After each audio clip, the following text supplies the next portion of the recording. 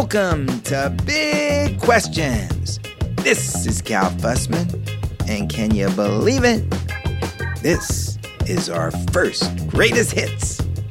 We've already finished season 1, and we're going to look back at some of my favorite moments from the inaugural season of Big Questions. I have to dedicate this episode to Tim Ferriss, and once again thank him for making it all possible. I first appeared as a guest on Tim's podcast about 2 years ago. It got a huge response, and afterward, Tim told me I had to start one on my own. But I was scared of messing with the audio because I've never been a technological guy. So I kept pushing it away, and Tim kept pulling me back, and he was right. As soon as I started, I knew this is where I belong. In the first season, we've had Kobe Bryant, before he won an Oscar for Best Animated Short with Dare Basketball, Dr. Oz, Damon John from Shark Tank, marketing legend Seth Godin, SoulCycle CEO Melanie Whelan, my mentee and mentor Alex Benayan, New York Times best-selling author Randy Zuckerberg, Scooter Braun, the manager of Justin Bieber and Ariana Grande, and chairman and CEO of BET, Deborah Lee. And of course, we had Tim on to start the party. So I thought it would be great to look back on the festivities. And it's wonderful to see all my recording equipment spread out in front of me, knowing that I can operate it. Some podcasters, they have to learn how to interview a little better, sharpen up their storytelling. Me, I gotta learn to hook up wires. But they're all hooked up. So let's go. But first, I'd like to show a little gratitude to my sponsors during this first season. Not only do I know how to hook up wires and read my Zoom H6 handy recorder, but I now have a new website. It's on Squarespace, and it sparkles. Squarespace allows you to create a beautiful website. Your photos will pop.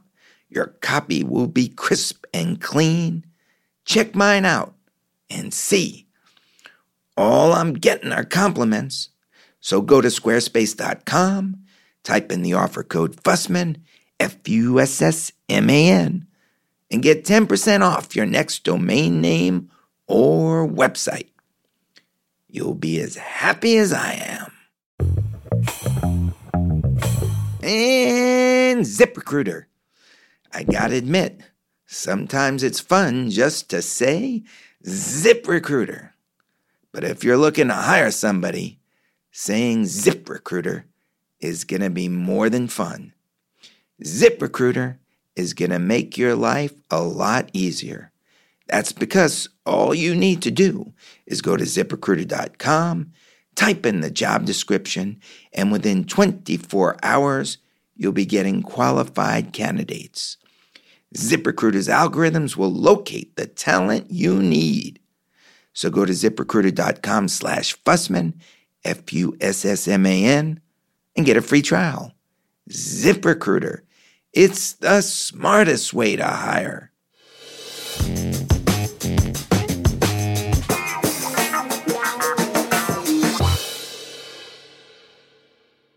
Let's tip off with NBA star Kobe Bryant. He retires, and what's he do for his next act? He wins an Academy Award for Best Animated Short. Here's a segment from our conversation about when he first heard the music composed by John Williams for Dear Basketball. The animator, Glenn Keane, is at his side. It's like listening to Kobe watch two other Kobes playing their own game. What's it like working with John Williams? This guy is like our Beethoven. Right. Bigger than Beethoven. He's done music for more than 100 films. Jaws, Jurassic Park, Star Wars. Mm-hmm. How is that collaboration process between the two of you? It was seamless. I think that the wonderful thing about their basketball is that all three of us, including Glenn, all approached our craft exactly the same way, with infinite curiosity and with this childlike wonder of it. And so the process was extremely seamless. I mean, we sat down, I talked to him on the phone about it, and he read the letter and loved the letter. And his question was, well, I really need to see the piece to really, he said, I want to do this for you, but I want to know that, I don't want, these orchestral pieces that I do to be too much for the piece. And that was his concern. And when we went to the Glenn studio and we sat down and we watched it, he said, no, you're absolutely right. It needs an orchestral piece, a composition of that magnitude. It actually would feel different if it didn't have it. And then it was just about the nature of the piece. What does it mean? How does it hit home personally? And then once he found that nugget, then it was just like the light went off. You can see it. Like he knew exactly what he wanted to do right then and there in the room. It's like he knew exactly where he wanted to start. He knew, how he wanted to move through the piece. So as we're watching it on the monitor, and you see him his fingers kind of moving through the air. He's hearing something, some language that he can only hear. Oh man! And and you can see these melodies that he's hearing, and it was magical. It was magical. Does that equate to basketball in any way? Well, yeah. I mean, it's animation and basketball. Like with Glenn, if you sat down with Glenn and you watched him animate Ariel, for example, you wouldn't know what he was animating after the first 6-7 lines. You wouldn't know what the heck he was doing. It was like he was animating something else, right? But then after the 10th line, 11th line, then all of a sudden it's like, whoa, there it is, right? Because in his mind, he sees the full picture, but you from the outside cannot see that. And it's the same thing with John. It's the same thing for me when I played. I'm thinking not just of what's happening here in front of you in the here and now in the first quarter, but how does that action that takes place in the first quarter connect to what takes place in the last 2 minutes of the game. Oh, so the same thing's going on in your head in the game. Yeah. Like you're John Williams then. Absolutely. And the game is like a piece of music. Absolutely. I mean, you're responsible for an entire body of music that's comprised of different instruments, right? And figuring out how to create a beautiful harmony or melody out of it. And requires a lot of thinking in the off season of putting that puzzle together to study and to kind of, so that then when you're in season, these things are felt. They're not thought, right? But you can feel those things. When the music came to you, was it completely perfect, or do you have a moment where you're saying, John, at about 3 minutes and 50 seconds, we could use a little more French horn? Yeah, no. Well, the thing about it, when we scored it, he was really excited. I mean, he was jacked up. He was like energized, and Glenn and I both realized when we were talking to each other, when he was, kind of getting ready to start, that he had never heard the music. Right? If you think about it, I mean, it's an 80 instrument piece. And he's written every instrument out himself by hand, and he can hear the music and what it sounds like in his head. But for the first time, he himself is actually going to hear it for the first time. Whoa! Right? I mean, that's incredible. That's incredible. And so he starts to play, and I'm so excited that I almost yell. And I catch myself, and I realize the red light's on and we're recording, so I got to keep it cool, And then he finishes the piece, And I'm just completely blown away. And he turns over his left shoulder and looks at me and Glenn sitting on the side. And he looks at us and he goes, I promise you, it will get better. And I was like, I kind of thought we were done. I don't know what you heard, but, and I turned over at Glenn, turned over my shoulder to look at Glenn, and Glenn, in 5.5 minutes, had sketched the entire room. So he had sketched all 80 instruments, John conducting, and me looking at John conduct. He had sketched that. So I'm like, wait, did you hear? Wait, what did you do? I mean, you gotta be kidding me. What the heck is going on in here?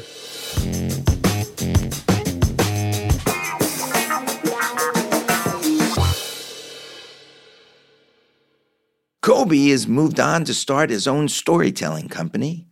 And my next clip is from a man who is the definition of reinvention. Dr. Oz, as we all know, is a heart surgeon, but he's also invented devices to improve procedures. And then he realized he could save only a few people a day on the operating table. And it would be much more efficient if he could convince a whole lot of others not to clog their arteries in the first place. Now, he's got an award-winning television show. Listen to him talk about something that is relevant to all of us. Change. But if you stay in that safe place and you build up little barriers to protect yourself, one day eventually you'll realize you're in a cage. And I think a lot of us do that even if we're not heart surgeons, right? We put ourselves in these nice little safe-seeming cocoons, but they really are ultimately cages. And you got to bust out of the cage and do what your deeper mission is. So I've always wanted to be in the change business. I like changing people. Even from the very start? I was president of my student body in med school. I was president of my class. I won the Captain's Award at Harvard. I was captain of my football team in high school. I just like the ability to influence people because I saw they were leaving so much on the table. Now, there's an arrogance to make you think you can do all that. I'm respectful of that, and I appropriately get criticized for thinking I can make such a big difference. But the world's only been changed by people who had irrational beliefs in what they could do. I mean, right. People have rational beliefs, do rational things, and that doesn't change the world so much. So if you're in the change business, and heart surgery is a pretty changing profession for the people you take care of, then you begin to think, well, my goodness, did I change it enough? I mean, one by one, I can slowly take out 10,000 people and help them to do better than they would have done.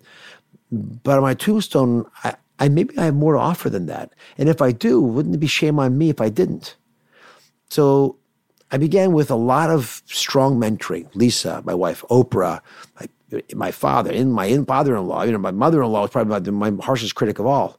Even though I love her dearly, but I love having her out there saying, because she's I'm not hell raising enough. Oh, she wants you pushing further. My mother-in-law wants me, my father-in-law and mother-in-law, iconic people. My father-in-law was one of the most famous heart surgeons in America on the first heart transplant team. In fact, I was playing Trivial Pursuit with him. Tell me if Cal, if this ever happened to you. Playing Trivial Pursuit with him. And I'm about to win. And the question is, this heart surgeon was named Rock Doc by Rolling Stone magazine because he was the first to play rock music in the OR, right? So he's a little older than me. He probably knows the answer to this. So I got Michael DeBakey, Ted Cooley, and his name's in there. Oh, man. He's the answer to Trivial He's the Pursuit. answer to the question. How many people have the answer to the question playing opposite you? So he was a well-respected surgeon, but he began to realize, as I have, that much of the battle needs to be fought outside the hospital. The real battle for health is fought in your home, your kitchen, your living room, your bedroom. That's where you win the battle for health. And so he began to realize that. My mother-in-law, who's, grow herbs and spices in the garden, had, all these crazy, wacky ideas. Many of them have been proven to be true.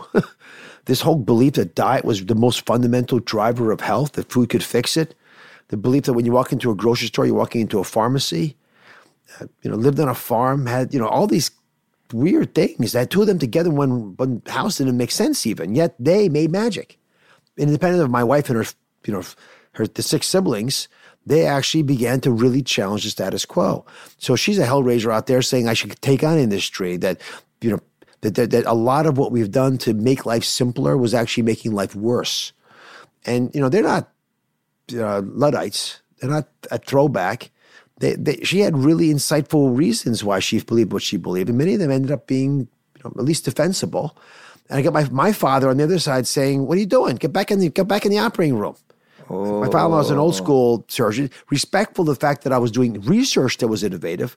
You know, besides all the things I'm doing now, I mean, my real innovative career started when I began inventing devices to fix our heart valves that didn't require surgery.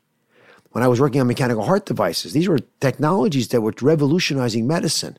But it was sort of this basic philosophy. Why do the same thing my father did? Can I make it better than that? I mean, wasn't the whole purpose to stand on his shoulders so I can see further? To open up a vista of opportunities to change the world even more? I mean, if I could just sort of sloppily follow what he did, well, that's not such a big deal. How did he respond to that? Seeing you stand on his shoulders and started to become an inventor. And like, at what point did it go from, hey, that's great, that, hold it, how come you're not in the operating room more? He really started getting bothered when I began doing media, traditional media. He was okay with hard news, but when you start getting into talk show space where you're not just giving him the facts, ma'am. He's a Dragnet kind of guy, Sergeant Friday. Okay. Give him the facts. Got it. And so when I began diverting my career, it began to influence his impression about it. Listen, I think... Has it changed over time, or does he still feels that way? 93 years old. Just the facts. Just the facts, ma'am. He's understanding that I would deviate from that path. But, you know, deep down inside, he doesn't see the reason for this. But listen, I remember vividly, I was playing football in high school. He never understood why I played sports. I should just be studying. What's the point of playing sports? You don't get graded on it, right? And I made All-State. First kid in my school of 20 years to make All-State. And it was in the paper. Like I was, it's a big deal. I was 16. I wasn't even a senior, And he looked at it and he said, what's this? I said, Dad, I'm All-State. It's such a good deal. I mean, everyone knows who I am. He goes, yeah, I don't understand. What's the point? And I realized that he didn't really get the life I was going to live. So I needed to be respectful of what he had taught me, which is huge. But I shouldn't believe that he knows how to live my life better than me. That's a hard lesson for a kid to get. It's a very hard lesson for a father, now that I'm a father, to understand from his son. Right. Because when I start to pressure my son, because I know what's best for him, obviously, right? I mean, I was there already. You're the dad, right? Cat's cradle, right? I was there already. Come on. I know this. Don't make that mistake. And he wants to go off and do something I don't understand. My wife's got to pull me back and say, listen, egghead, this is exactly the argument that you had, and I'm sure your father had with his father. We're supposed to go through that. It's that tug of war that's supposed to define what manhood is. When you go out there and you realize it happens because you start arguing more. Right? I always tell my residents that I know they're ready to graduate and be a surgeon. When they're arguing with you? They're fighting with me.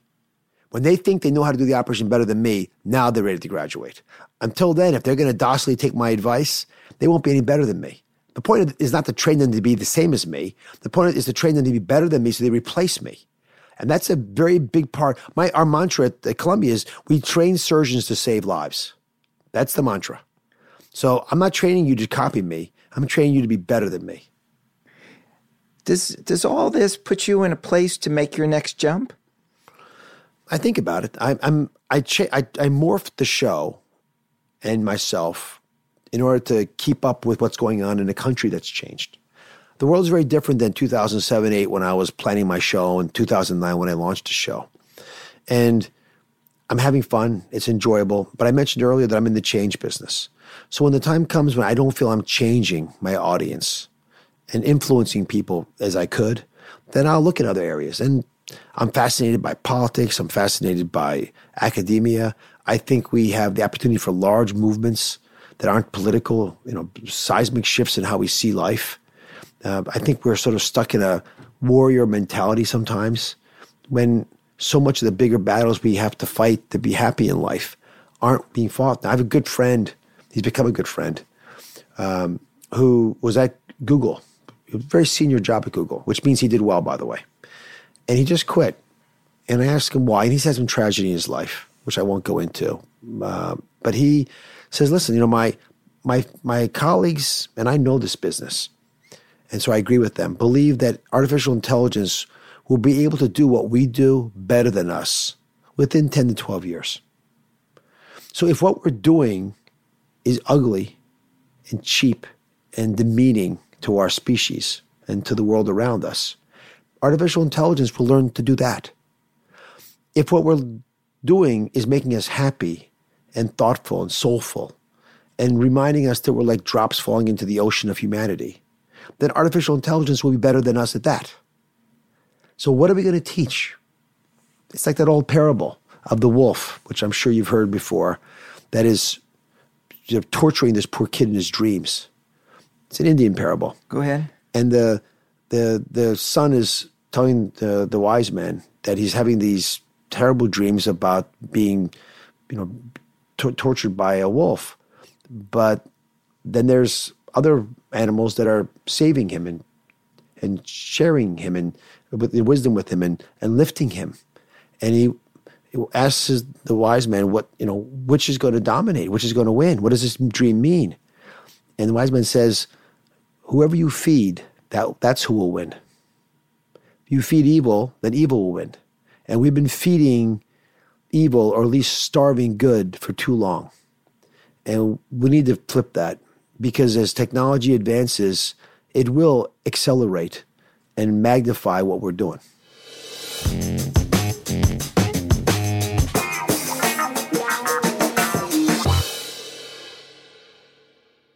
One of the great parts of doing this podcast is I get a little therapy from my guests.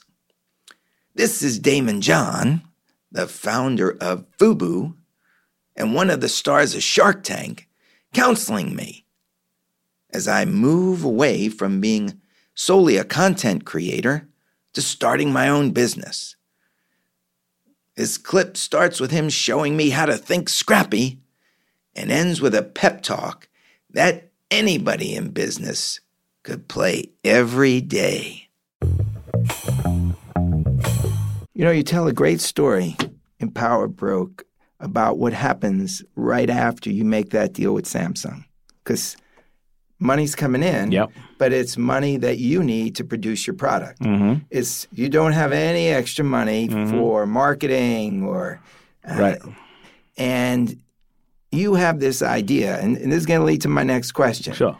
Okay, I want to put up billboards. Mm-hmm. And billboards is a great way for everybody to see it, right? But not really cost effective, right? Right. So you figure out an amazing way to create your own billboards. Yeah. Why don't you tell everybody about it, and it'll lead to my next question.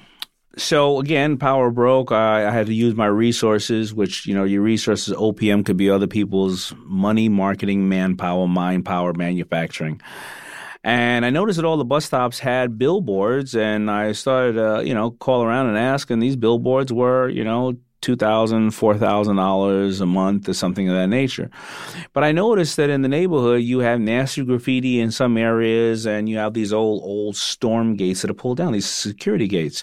I would then go and talk to all the store owners and say, hey, I'm a little company from the hood, and, you're in the neighborhood making, doing good business with us and all of us. And these gates are nasty. Is it possible that I can whitewash them? I'm going to paint them. I'm going to maintain the upkeep of just painting them really beautifully, and I want to put on there, if possible, authorized FUBU dealer, on top of the gates.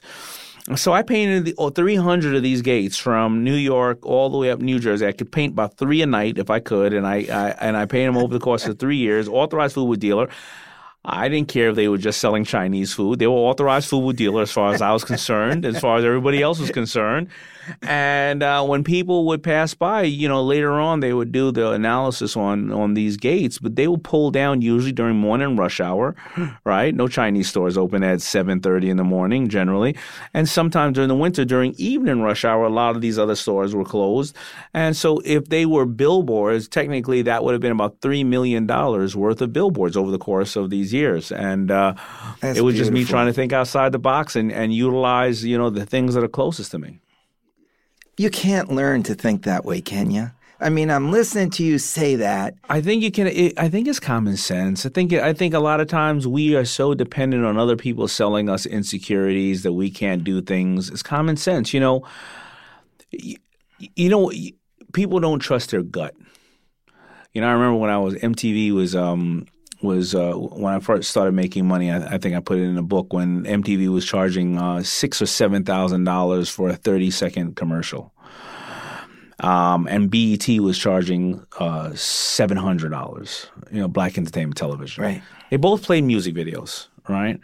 Now, I know my demo. I was hitting primarily African Americans or kids who love hip hop. I know that every household that I went to, BET just played all day, just one channel all day. MTV, for those type of videos, you can catch it on MTV, you can catch it on VH1, you can catch it on various things. And I remember saying to myself, how is the rating system? And they would say, well, this is called Nielsen rating. And I said, well, how do they rate? How do they know how many people are watching? Well, they kind of go to the house, so they have cable, and they see how many people are watching. So if you look at MTV's hitting 1 million people, BET's only hitting 100,000. I said, all right, I get it now.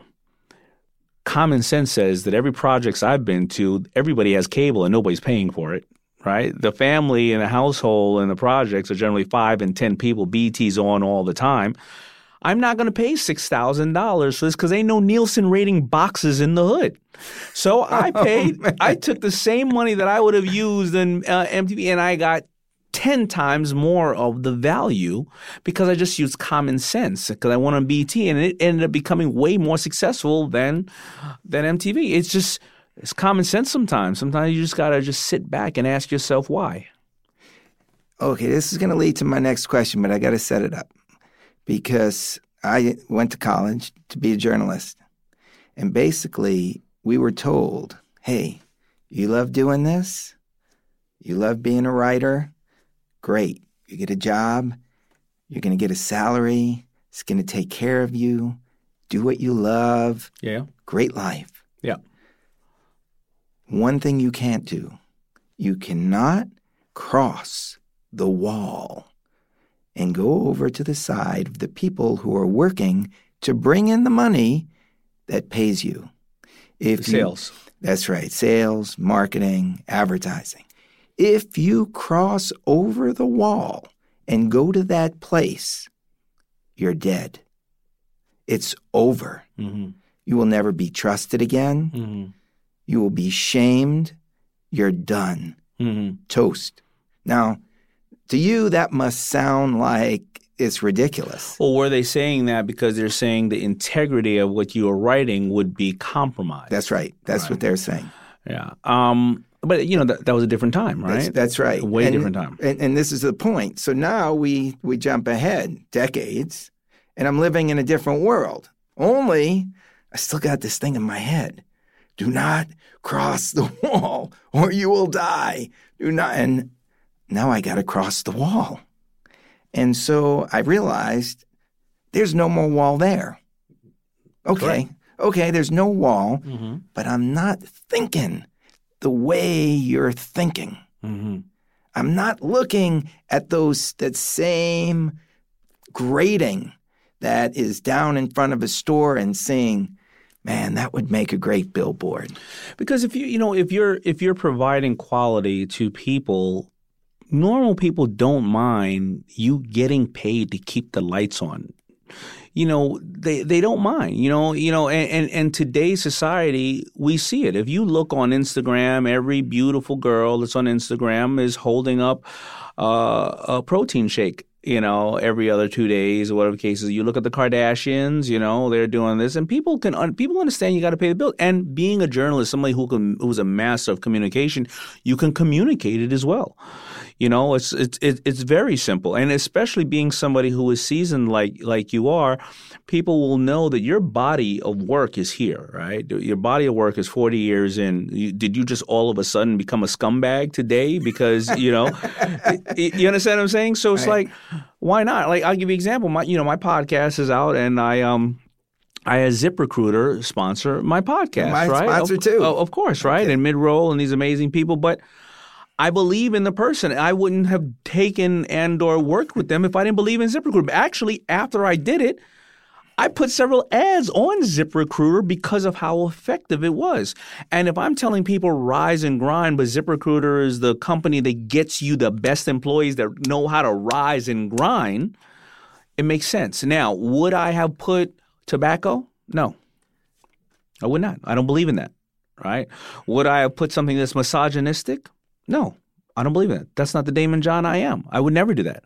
So people can appreciate if it's on brand with who you are, and they know that, this is called collaboration a lot of times, right? There are two different forces coming together to bring value, and that's all it is. Man, I'm so glad you brought this up to me. And for a lot of people listening, they may say, how can Cal not understand that? Right. Especially you're under 25 and you don't know the way the world used to work. Because, back in the 60s, if you were a musician, a young musician, you would not advertise with a big company. You forget it. Oh, the rappers, it's called in the hood, it's called keeping it real. You're not keeping it real. You got What the hell is keeping it real? You're a sellout. Well, I tell you the honest truth. That's what you're in business to do. Sell out, right? I don't have any inventory. I sold out.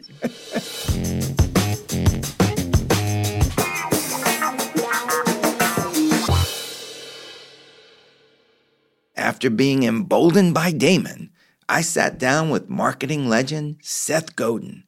He passed on so much wisdom, I could have created 50 of these clips. But here, he explains the societal shift that a career journalist like me is in the middle of. And it felt great to get his blessing on going into business. So what happens going forward? Well, that's always a good question. So let's think about poetry. The number of professional poets is really low. You can't make a living as a poet the way you used to 100 years ago. Because anyone can write poetry, but there's no place to put it. So it's similar to this situation. Except Bob Dylan's a poet, and he's worth $150 million. Because he's not just a poet, he's a famous poet with songs. So we see the constant morphing of what it even means to be a storyteller, what it even means to be a journalist. Maybe what it means to be a journalist is no longer you wait for your editor to give you an assignment and then you write this. Maybe what it means to be a journalist is 20 times a year you're on stage telling your stories for a lot of money, and the rest of the time you're doing the work that enables you to tell those stories. That explains it. But here's the other thing. As you were talking, I was thinking, I have a buddy, his name is Inku. He's a spoken word poet. Mm-hmm. And he sold out the Ace Theater in downtown Los Angeles. There were people lined up around the block to hear him speak his poetry. Yeah.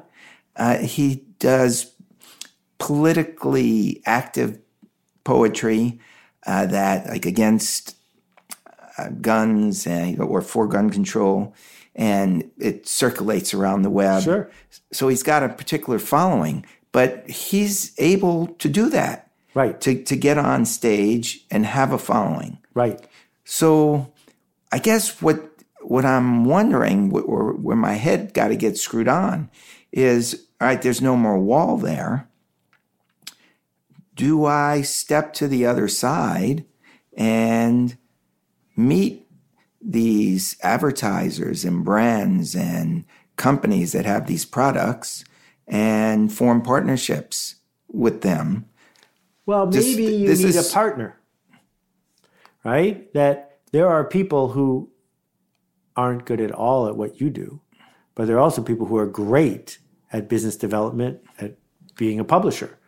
What is a publisher? A publisher is someone who takes a financial risk to bring an idea to an audience that doesn't know that idea exists and gets them to pay for it. So your partner can be the person who figures out how to make a podcast that makes a profit and then hires you as the half owner or the 3/4 owner of the business to make a podcast worth listening to. Now you're back to being a journalist again. That what's the challenge is we went into amateur hours. Everyone's a publisher and an author. At the same time. I see, but here's the thing. When you started to package books, you were on both sides. Both. You were on both Exactly. sides. That permitted me to do it. And Yes. this is what I'm wondering. Is it okay? Oh, it's totally okay. You have my blessing. I put holy water in it.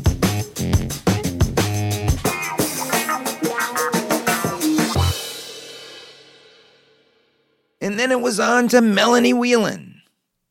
I asked the Soul Cycle CEO if she had a young mentor, and it led her to give me the advice I needed as I start my business. Know your audience. Now that may sound obvious, but a guy like me was used to just going out and doing what I love to do. I wasn't thinking about who was reading my work or when they read it. Well, I am now. Melanie taught me how to grow. At the same time, I started to get pictures of people listening to my podcast all around the world. What a way to connect. So if you're up to it, go to calfussman.com and email me a photo of you or where you are when you listen to Big Questions. I'll put copies of the photos in a fishbowl at the end of the year and choose one. Then I'll travel to where that listener is and buy him a great dinner. You can thank Melanie for it. Do you find yourself looking for young people to mentor you in a way because they know their surroundings better than you do? Yes. Earlier this year, I identified a millennial mentor because I realized that was a segment of the population that I didn't really understand. And getting perspectives from all kinds of diverse backgrounds, whether age or community or upbringing or education, I think is really important, especially for a brand like ours that really is around broad community impact. You know, we want as many people as possible to come through the door. We believe that we can create real change through this personal transformation model that we operate. And so in order to do that and to really make sure that a marketing campaign is resonant, I want to get different people's input on that because they'll bring different perspectives to that. And that, again, I think that's where you get the best thinking. What have you learned from your millennial mentor? Is there one piece of advice or counsel that you grasped? So I think across the board, what we are all grappling with as humans is this notion of time. We don't have a lot of time, and we have a lot of choices of how we spend our time. And with social media and technology, we're all on our devices a lot more than we should be. And so what I really try to understand from her, as well as from my parents, as well as from my peers, is how they're making choices of how to spend their time, and ultimately how they're making choices of how to spend their money in that time. Because people ask me all the time about competition and how do I think about competition. And I always say, I think one of our biggest competition is Netflix because the programming is so awesome and it's so easy to watch the next episode or binge the whole thing. And then you're going to sleep through your alarm and you're not going to come into Soul Cycle. And then what's going to happen next? Oh, no. What's going to happen is we're going to come to your house and we're going to find you and we're going to bring you back. But the truth of it is that we are so time starved. So what I talk with her, my millennial mentor, about is how she's choosing to spend her time and how she's choosing to spend her money and what's important to her. And it's interesting because it's different than when I was her age. And it's different certainly than who I am today because I've got 2 young kids. So I think it's been really, really insightful. Bingo. That's what I needed to hear. I have to be thinking about people's time. Always. Well, that may seem obvious to you, but it never occurred to me. I don't know if this applies, but in my life, I've always been just trying to do what I love to do. I wasn't really thinking about how other people would take it if I was going off to write a story or interviewing somebody. Wow, I get to sit down with Muhammad Ali, and then I write about it, and it goes out. But I was never thinking about the time in somebody else's day that they had to read that or where they would read it. And it really is a whole different way of thinking for me. Thank you. You're welcome. That's great.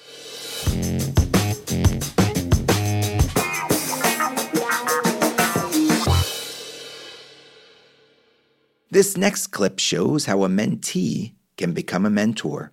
It's with Alex Banayan, who I met while he was researching his upcoming book, The Third Door. The Third Door is about a young guy, Alex, who goes through what seems like a life crisis when he's a freshman in college.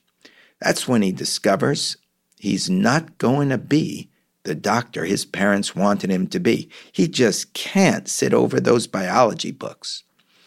So he's laying in bed, looking at the ceiling, wondering, what is he going to do with his life? Well, makes him think. What were the most successful people in the world doing when they were my age? It sends him on an adventure to find out. This clip is about that adventure, how it got started, but it also goes to, for me, an amazing place because you'll see that that adventure also took me to his best friend, Kevin DeManager. What I want to do with my life was the gateway, but it wasn't the big question.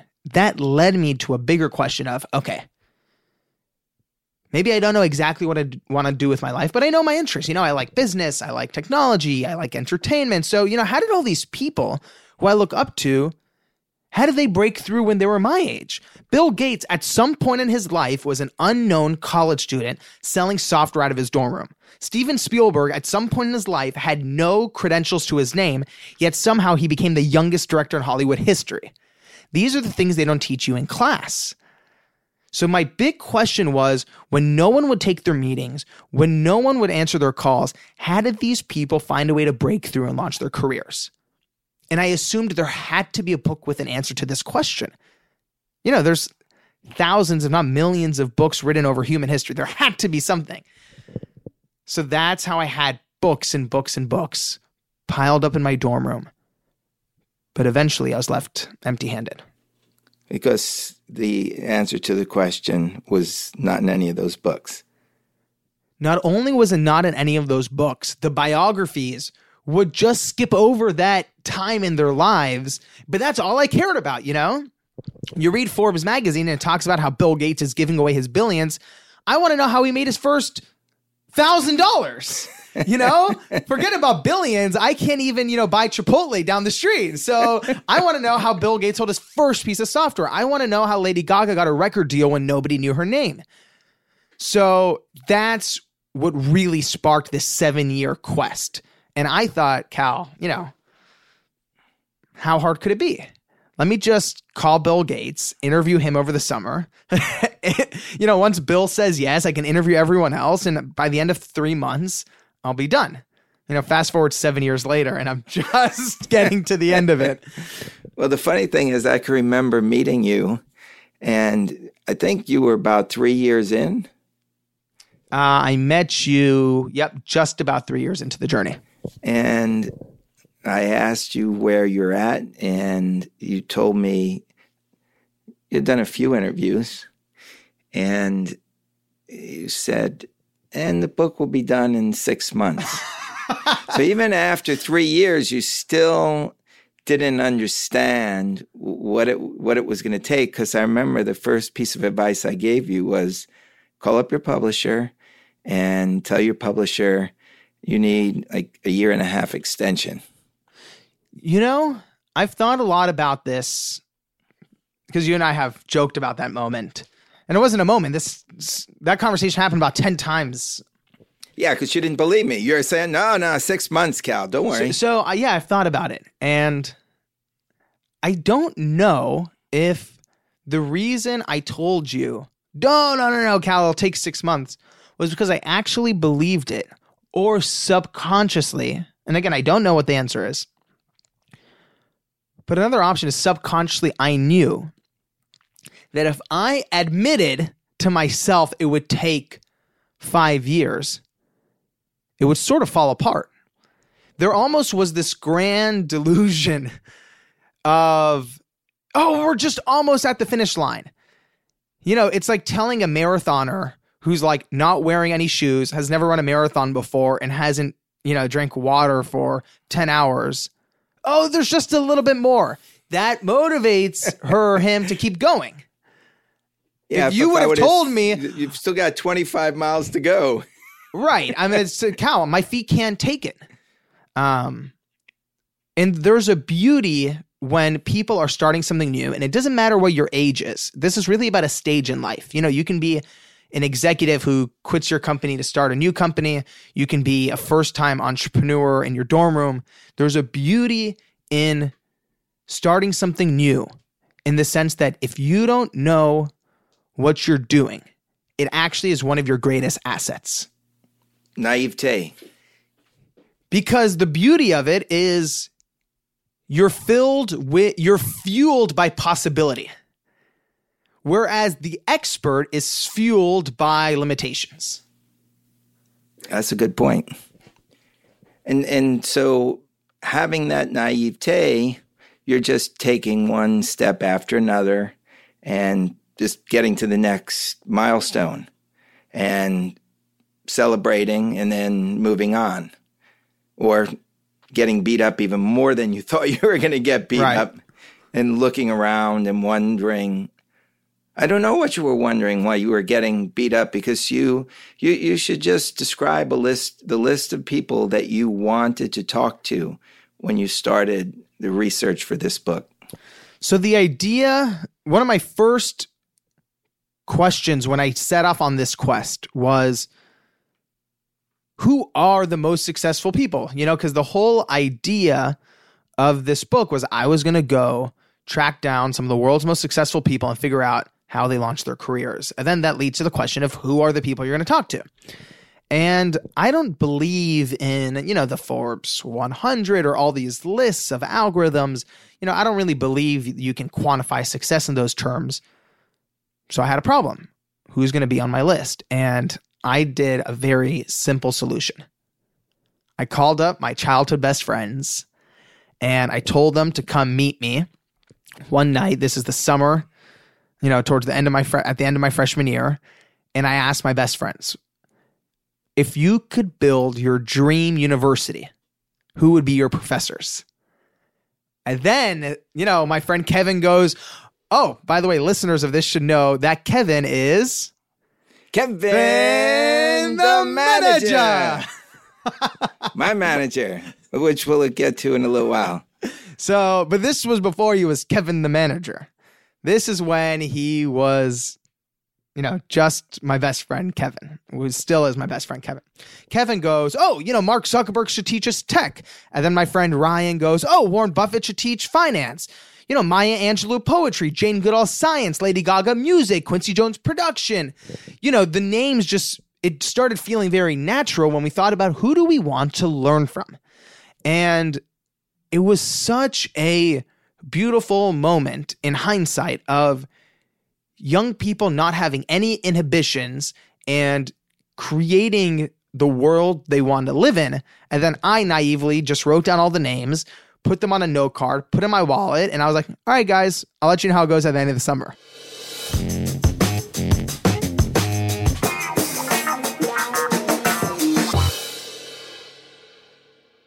In the spirit of greatest hits, I thought it'd be cool to choose some of my favorite ads from the first season.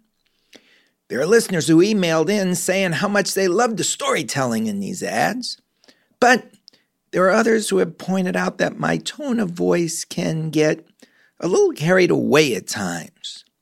So here are a couple of ads that touch on both. The first, for Squarespace, ran in the Kobe Bryant episode after he talked about how he used his awareness of fear to lift his game.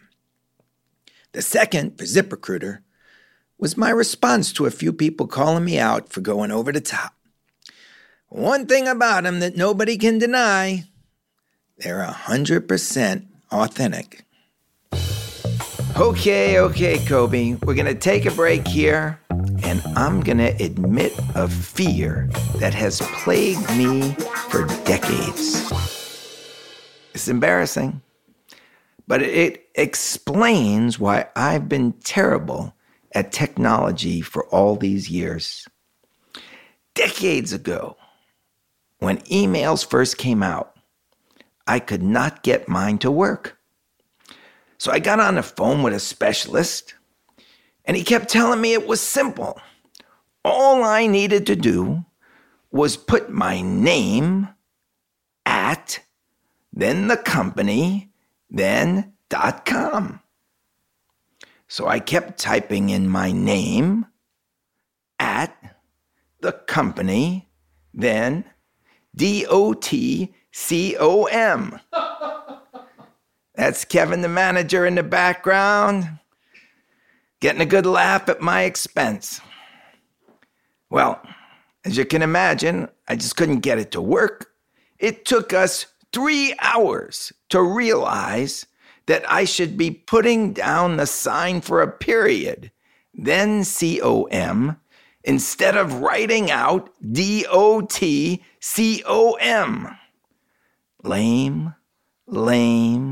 Lame, I know. But you want to know what's even worse? From that moment on, I grew further and further behind. Imagine me, the fastest typer in Miss Epstein's high school class. 80 words a minute. Reduced to texting with my second finger. One lonely letter at a time. And mocked by my own children. And then, like Popeye finding a can of spinach, I found Squarespace. Squarespace gives even people like me the power to customize the most unique and beautiful website. I went to squarespace.com, came across a video tutorial. They got 24/7 customer service hotline. My curiosity was rekindled. The more I looked into Squarespace, the younger I became. I glanced at myself in the mirror, and even my fedora looks new. As I work on my new website with Squarespace, I'm asking myself a very big question. Will I ever be afraid of technology again? No! And of course, I've got to tell you about ZipRecruiter. I spoke earlier about trying to get to know how my listeners think. That goes for the ads too. I've gotten emails from people telling me they actually wait for the storytelling around the ads and love the enthusiasm in my voice. But to be completely honest, I've also received some emails from listeners who tell me that my tone of voice can go, well, a little too far over the top for ZipRecruiter. So you know what? I'm going to downplay this session. I'm going to tell you, as matter-of-factly as I can, that I know the folks at ZipRecruiter. They've taken me around their office in Santa Monica. They've explained their algorithms to me. So I know that if you need to hire, all you need to do is go to ZipRecruiter.com, type in your job description, and with a single click, you'll have qualified candidates within 24 hours. And if you type in ZipRecruiter.com/Fussman, Fussman, you'll get a free trial. Man, it's hard for me to not scream this to the rooftops. But I just did it.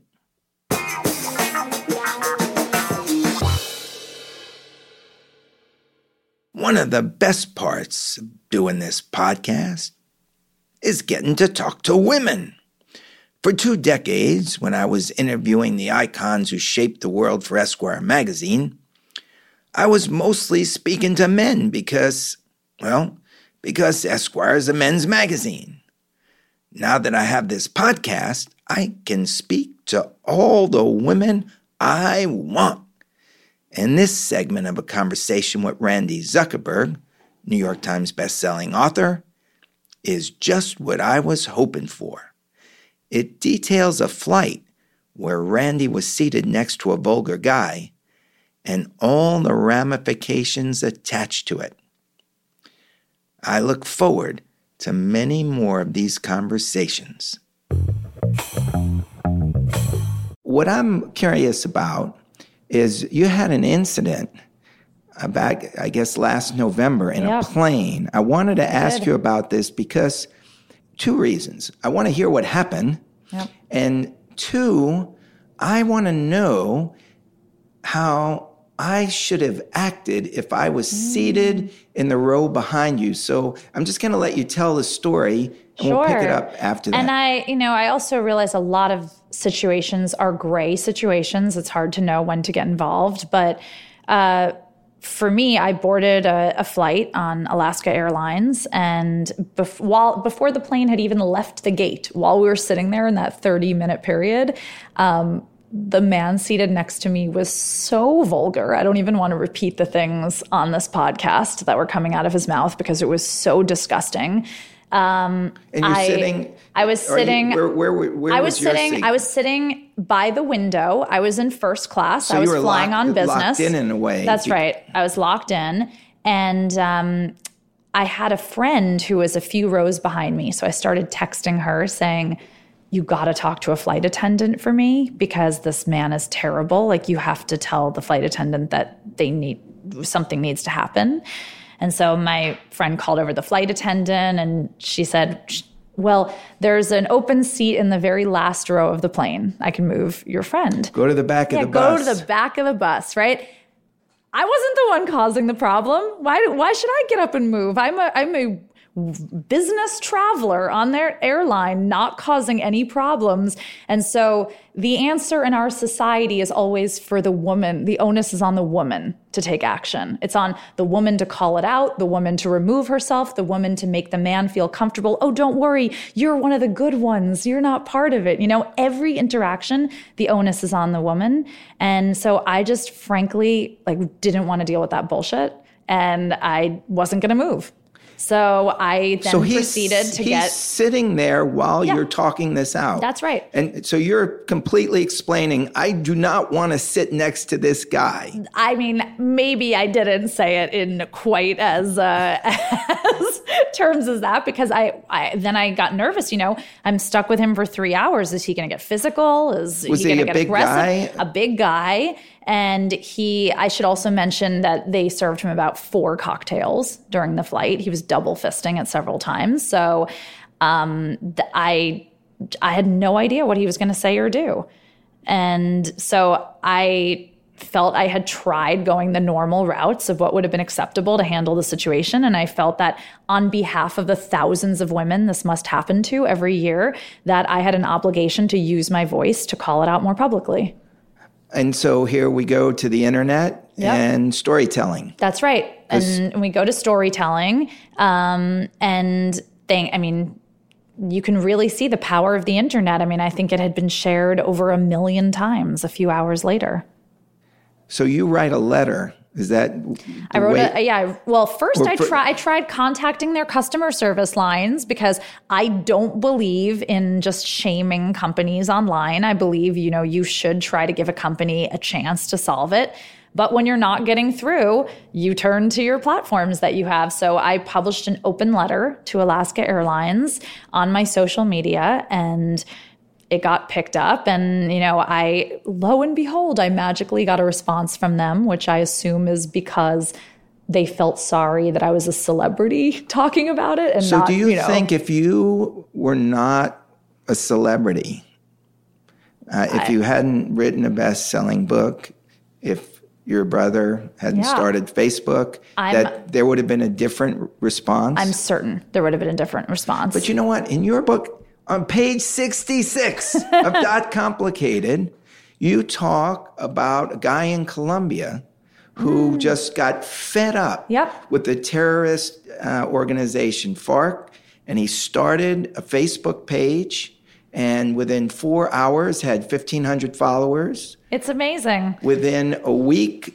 had, I think it was like 100,000. Yeah. And then after a month, there were 12 million people marching in the streets. It's incredible. I mean, you can really see when you touch a moment in the zeitgeist. The other thing that I love, I mean, you look on social media and it's full of these micro influencers. I mean, gone are the days of creating another Oprah-like celebrity. You know, now you have people who are really experts in fitness or experts in Bitcoin or you know, and they have a huge audiences, huge influence in those spheres, but outside those spheres, you probably wouldn't even recognize them on the street. And I think that is only made possible because of social media and because of these platforms too. So with, you know, everything is dot complicated, like the title of my book. Everything, every new platform, every tech comes with opportunity and challenges, and it's all about navigating them. What happened to the flight attendants during this whole process? Because your friend alerts them, hey, see Randy? She's sitting up against the window. She's locked in. She's got a problem. They come to you, say, go to the back of the bus. But how were they explaining this to you? And this is what I really think is a systemic problem in these industries, is that I don't believe that the flight attendants felt empowered to do anything. These were female? These were female flight attendants. The guy next to me, it was explained to me, when I got up to go to the bathroom, one of the flight attendants kind of flagged me down, and she's like, listen, this guy is on this flight all the time. He's a frequent traveler on this route. This is just how he is. Like, don't take it personally. So she was apologizing. She was apologizing. So clearly they knew that this guy was a problem. But when you're a frequent customer, when you're a frequent traveler, they're not going to turn down your money. They're going to let you, dole out a lot of crap to a lot of other passengers around you. And probably if he was treating me that way, I'm sure he was saying things to the flight attendants too.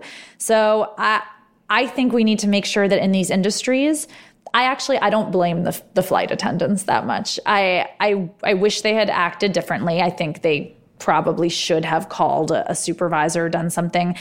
I think it's probably a bigger problem that they, as female flight attendants on the plane, did not feel empowered. And I see it all the time. I spend about 100 days a year on the road, and I travel all over the world. So I've really, consider myself a pro traveler by now. And I have the highest status on a few airlines that you could fly because I've given my soul to flying. And when they call, they usually do pre-boarding for that high status level. And whenever I go to board the plane, I usually get stopped like, oh no, sorry, we're only boarding, global service now, or we're only boarding Diamond, because it's just, I don't look like what a frequent business traveler looks like. And so it's everywhere. It's everywhere in the industry. And it's something we really need to think about. I can't even imagine how many tens of thousands of women every year are put in uncomfortable situations on the road. See, this is all new to me. This is why I got to talk to women, because I could never anticipate that if you have the card that says, hey, I've flown 3 million miles last year, then you would be treated with respect. That's right. I don't when you look at me, I don't look like the kind of person who, spent probably $100,000 on United Airlines last year. Like I don't look like that when you look at me. So it's definitely something that I think we're going to have to start facing more in society, and something that certainly that situation on Alaska Airlines showed me that I have to step up and use my voice. So let's say I was sitting in the row behind. What would you have wanted me to do? I think if you had been in the row behind and you had overheard what was going on, it would have been a very nice thing to offer to switch seats. So that's smart. Yeah. Okay, that's smart. So now I'm not creating a confrontation. You're not creating confrontation. You're still, sitting in business class. You're sitting in your seat. And probably that guy next to you, once another man moves next to him, is going to be quiet. Do you think so? I mean, I can't imagine. I mean... Well, I don't know what. I don't know what he was saying. Unless I guess he wanted to bro up to you or something. But right. But who I feel like another guy could shut that down pretty quickly.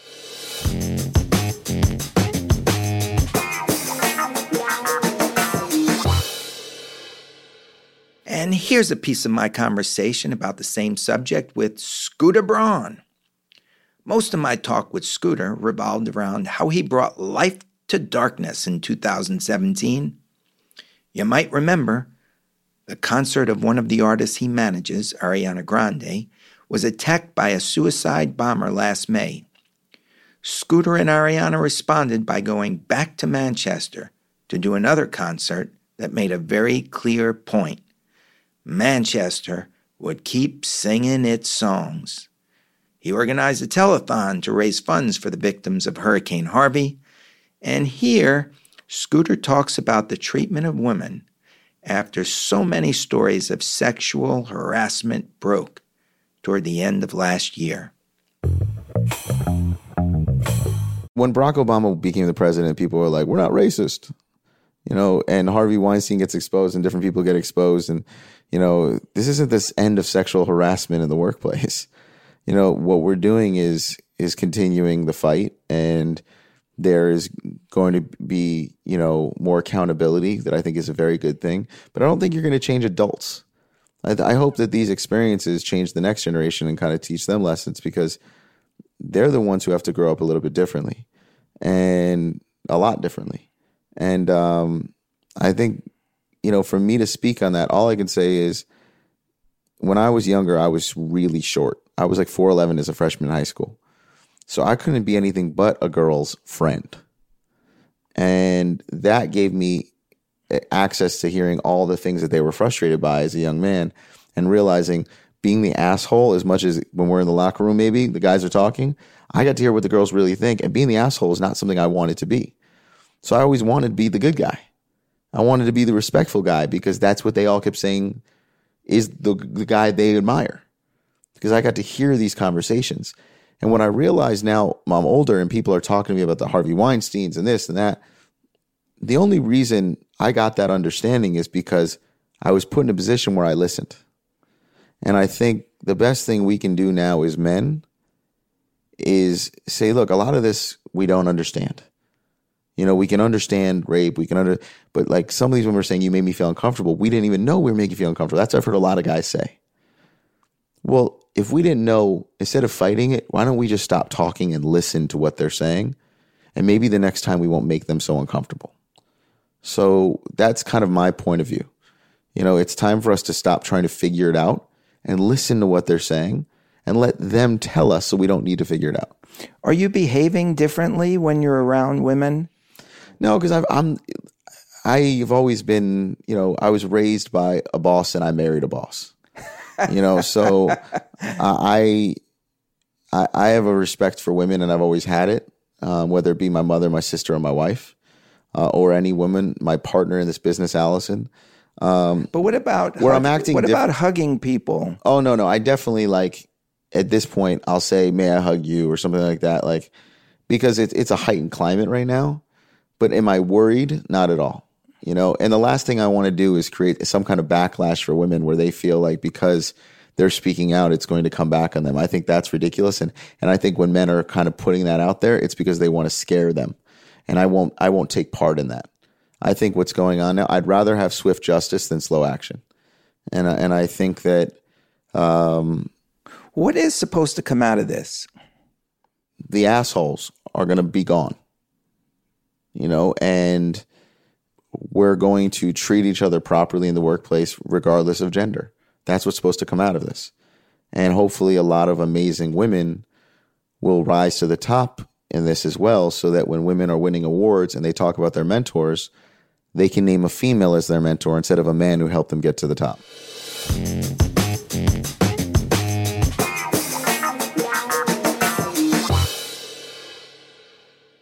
Also on this topic, we have Deborah Lee, the chairman and CEO of BET, talking about the similarities of the civil rights movement and the women's movement, with a story about a soda machine that nobody should ever forget. What I'm trying to grasp, and I was putting two different images in my head. I remember Rachel Robinson once telling me when she was young, this is Jackie Robinson's wife. I know you know, right. but they may the not audience. know. Oh, I see. And her parents took her to a restaurant, and they had different menus for white people and for black people. Wow. And the prices on the black menu were higher. And I started to think in my mind, whoa, hold on here. Is that any different in a way from a woman going into a job, doing the same work as a man and getting paid less? Maybe not. Right. That's amazing. And I had never heard that story about the higher prices for black people, but I went to Greensboro, back to my hometown, about 3 weeks ago, and they honored me at the International Civil Rights Museum, which is basically a museum in Greensboro built around the Woolworth's lunch counter. And I used to eat at that lunch counter every day. I worked across the street at Belk Department Store when I was in high school. And so they've taken that whole store and turned it into a museum. And so they were giving us a tour through the museum. And they have the lunch counter set up just the way it was in the 60s, you know, ice cream, 10 cents, hot dogs, 5 cents, whatever. But one of the things they had, which really left an impact on me, they had a Coke machine, an old Coke machine, and it had two sides, so that you could put it in a building, and, you know, one side was for black folks and the other side was for white people, so if they had a colored area or whatever. On the white side, the Coke was 5 cents. On the black side, the Coke was 10 cents. It's like, how do you even justify something like that, especially to a group of people who are probably making less money? Well, no question making less money, and you're going to charge, I mean, it was a two-sided Coke machine. One side for blacks and the other side for whites. And is it just a matter of, well, that's the way it is, so if we want the Coke, we put in the dime. And is this sort of the way women have been living over time, where, okay, this is the way it is, and if I complain, well, I may be pushed out. Showed out, totally, right. I think that has something to do with it. And there's always a breaking point, you know, with those 4 students in Greensboro who decided tonight was the night to sit at the counter and not move. They knew they weren't going to be served, but they didn't move. And they came back every day until the summer was over, until summer break. And then I understand students from my high school, where I ended up going to high school, went and sat in for them. So, you know, I think that's the moment we're in now with women, where they just said, okay, this is enough. You know, and 1 or 2 or 3 brave women spoke up. And now you see this outpouring.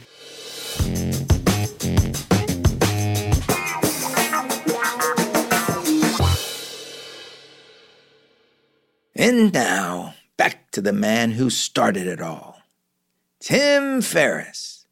Here he is talking about a new way to get an education, through connections. Tim has taught me so much in the last 2 years, and I hope this segment, bruising at times, helps everyone understand that while we're all going to take some lumps, if we think differently and make the right connections, we will triumph. This segment cuts off before we find out that Tim uses the connection he made during this phase to become one of the first investors in Uber. But well, what if I created my own real world MBA where I invested in startups and did $60,000 each year for 2 years? Oh, man. And it's the Tim Ferriss MBA where I assume that is a sunk cost. So I assume that every investment is going to tank to zero, but that I can approach doing it in a way that I develop more relationships with people like Mike, with entrepreneurs, and develop a skill set of assessing deals and so on that will ultimately, in the long term, return that manyfold. And so that's even if you break even, you've gotten you're extremely MBA. far ahead. Yeah, even if you lose the money, my assumption. So the assumption's very important.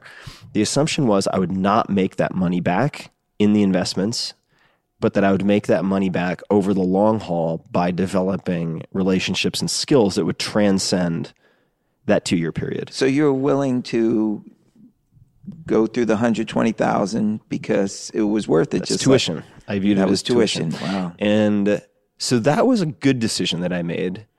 I proceeded shortly thereafter, because I didn't know what I was doing, to make a bunch of really bad investment decisions, all of which went to zero. You lost the 120. I didn't know, so I didn't lose 120, but the first 50 I lost almost immediately. And I remember like in one day, in 2 days. Oh, in one bet. And I remember Mike, who's originally from Texas, and he loves to play this card, which I now play myself because I can use Long Island as a crutch. He's like, well, I'm just a slow country boy. And whenever someone says that to you, be very, very careful, because they are setting you up. And so he'll be like, well, I'm just a slow country boy, but do you think that might be a little aggressive? And I'm like, no way, Mike, this is going to be the next Google. And he's like, okay, kid. And then just, I have to learn not to put my hand on the stove. And that's a lesson you have to learn personally. So the point being that in the very beginning, I made a number of very, very poor decisions that were emotionally charged. And keep in mind, like you said, 4-Hour Workweek's just come out, and all of a sudden, people are sending me invitations and opportunities in a way that I'd never experienced before. So I made at the time, what seemed like the right decision to say yes to everything. I said yes to everything. So all the speaking engagement offers that came in, and I said, wait, let me get this right. You'll pay me to come talk? And this is what General Schwarzkopf once told Larry King, that speaking for a living is white-collar crime. Is not that far off. And so I said, wait a second. So I get to come and talk about whatever I talk about, and you pay me for it. And they're like, yeah, that's exactly what we do. I'm like, oh, well, yes. So I said yes to all of it. Now, even more money's coming in. Well, now, so keep in mind, so there's money going out because I'm making bad investment decisions. And then there's money coming in from the speaking engagements. So I said yes to everything. But to paint a picture, this is a fairly common experience for authors who have never been exposed to this before. If they have a success, they go, oh my God, like this is just miracle money. And they say yes to everything. And then what happens? What happens is you pay no penalty until 6 months later, when all of these things are stacked every 3 days for whatever, let's just call it 2 months. Surrendered your freedom. You cannot accomplish anything else. And I also made a huge novice mistake, which was I tried to do, you're gonna love this. I tried to do a unique talk for every audience. Love it. Which is not, by the way, not how you play this game at a high level. The way you play this game at a high level is you have your specialty moves, and you just get really good at your specialty moves and throw in like a local reference, right? It's sort of like a politician. It's like, Chattanooga, how about them beaver tails? Ha ha ha. And then you roll into your material that you know works. It's not like a stand-up comedian does a new show every week. It'd be suicide, which is exactly the same with public speaking. So I ended up feeling like George Clooney from, I think it's Up in the Air. Is that the one where he travels with his backpack everywhere? And that's his life, is like gathering points at hotels. So that's how I felt for a while. But yes, to your point, there were suddenly opportunities coming in. and learning to say no or filter things became more important than the enthusiasm and willingness to say yes. So that's a huge gear shift when you are accustomed to being able to having the capacity, and keeping in mind, and I'm bouncing around a little bit, but that I had been by any definition, extreme workaholic for a very long period of time, and then had all these experiences, took my walkabout around the world, and found a more elegant way to approach it. But that little devil on the shoulder that is telling you, come on, like, you can outwork people. You have incredible work capacity. You can always do another speaking engagement. That little demon on the shoulder, for any of you, I'm going to age myself now, who have seen Animal House, like that little devil on the shoulder whispering that in your ear is still there. And so you have to be very careful as someone who's an anything ick addict, in this case for me, workaholic, to avoid the places that are slippery if you don't want to slip, right? As they say in AA. So I felt the siren song of saying yes to everything because I could overcommit and then figure it out later coming back. And so that was a good test for me. I think I survived it, but I did at points definitely overcommit. So you're making a lot of mistakes at once here. I'm making 50 grand's going. I'm making a lot of mistakes at once because I'm being provided more opportunities to make more mistakes in part. But yes, I'm making tons of mistakes. However, that real world MBA, unbeknownst to me, or unexpectedly, I should say, set the groundwork. So it's the mistakes actually sowed the seeds of later success. And as this sometimes happens. So I overspent. I mean, first investment, keep in mind, I've allocated in my head $60,000 for the first year, $60,000 for the next. I lose $50K on the first bet. I mean, it's stupid on a number of different levels. Now what? I have $10K left for the year. Do I just pull forward and take the $60K, get an advance on the $60K for the second year? Yeah. And I realized really quickly, wow, okay, if I want to approach this in a financially responsible way with any nod to portfolio theory and how this game really works, if you understand the probabilities, I'm going to run out of money. Like, I don't have enough bankroll as say a poker player. Like, if there's an element of chance, like the amount of bankroll you have, depending on the tournament you're entering, is really important. You might be the best poker player in the world, but if you have a string of bad luck, you need to be able to afford the losses. And you were convinced that I'm stopping at 120. You weren't going to throw more in. Well, that was the plan, and I wanted to stick to the plan. So that forced me to have conversations with people who are very good in that space, who some of whom Mike had introduced me to figure out a way to extend the runway without more money. So how do you do that? Well, what I decided to do was to make tiny investments. I was like, all right, no more 50K. That's crazy. I'm going to make tiny investments like 10K, which is kind of the minimum that any company would take. They don't allow you to invest for $10 or something like that. There are exceptions now with crowdfunding platforms and so on, but in this world, in 2008, let's call it, you could really put the minimum table stakes were 10 grand.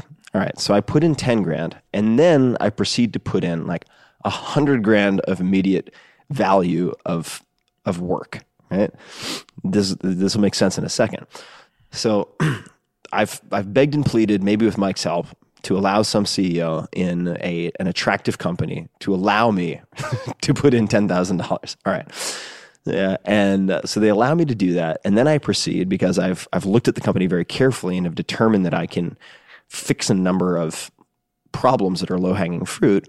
I immediately put in a disproportionate amount of time. In other words, no investor who is sane, who's only put in $10,000, would ever put in the amount of work that I proceed to put in.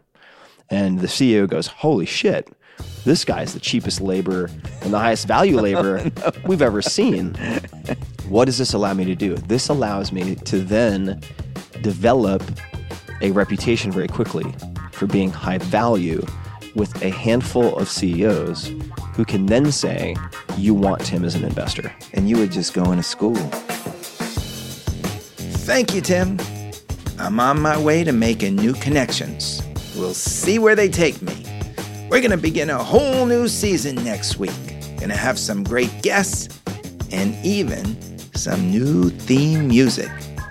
I guess the point of this is to keep learning until you're a master and then try something new. So you need to learn how to master it all over again. That's where I'm at with this podcast. Thank you all for coming along.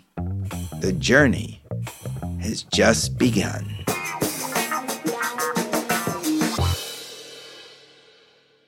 Want to thank Squarespace for the look of my new website. Check it out. Then go to squarespace.com and get a 10% discount on a new domain name or website by typing in the offer code Fussman. That's Fussman. You too can have a beautiful and unique site that will show the world who you are in a new way. Squarespace. Want to thank ZipRecruiter for helping me get this podcast off the ground. Let ZipRecruiter help your business by finding just the right talent for you to hire. All you got to do is go to ZipRecruiter.com/Fussman, Fussman, type in the job description, and you'll have qualified candidates within 24 hours. That saves you a lot of time and work. So go to ZipRecruiter, the smartest way to hire.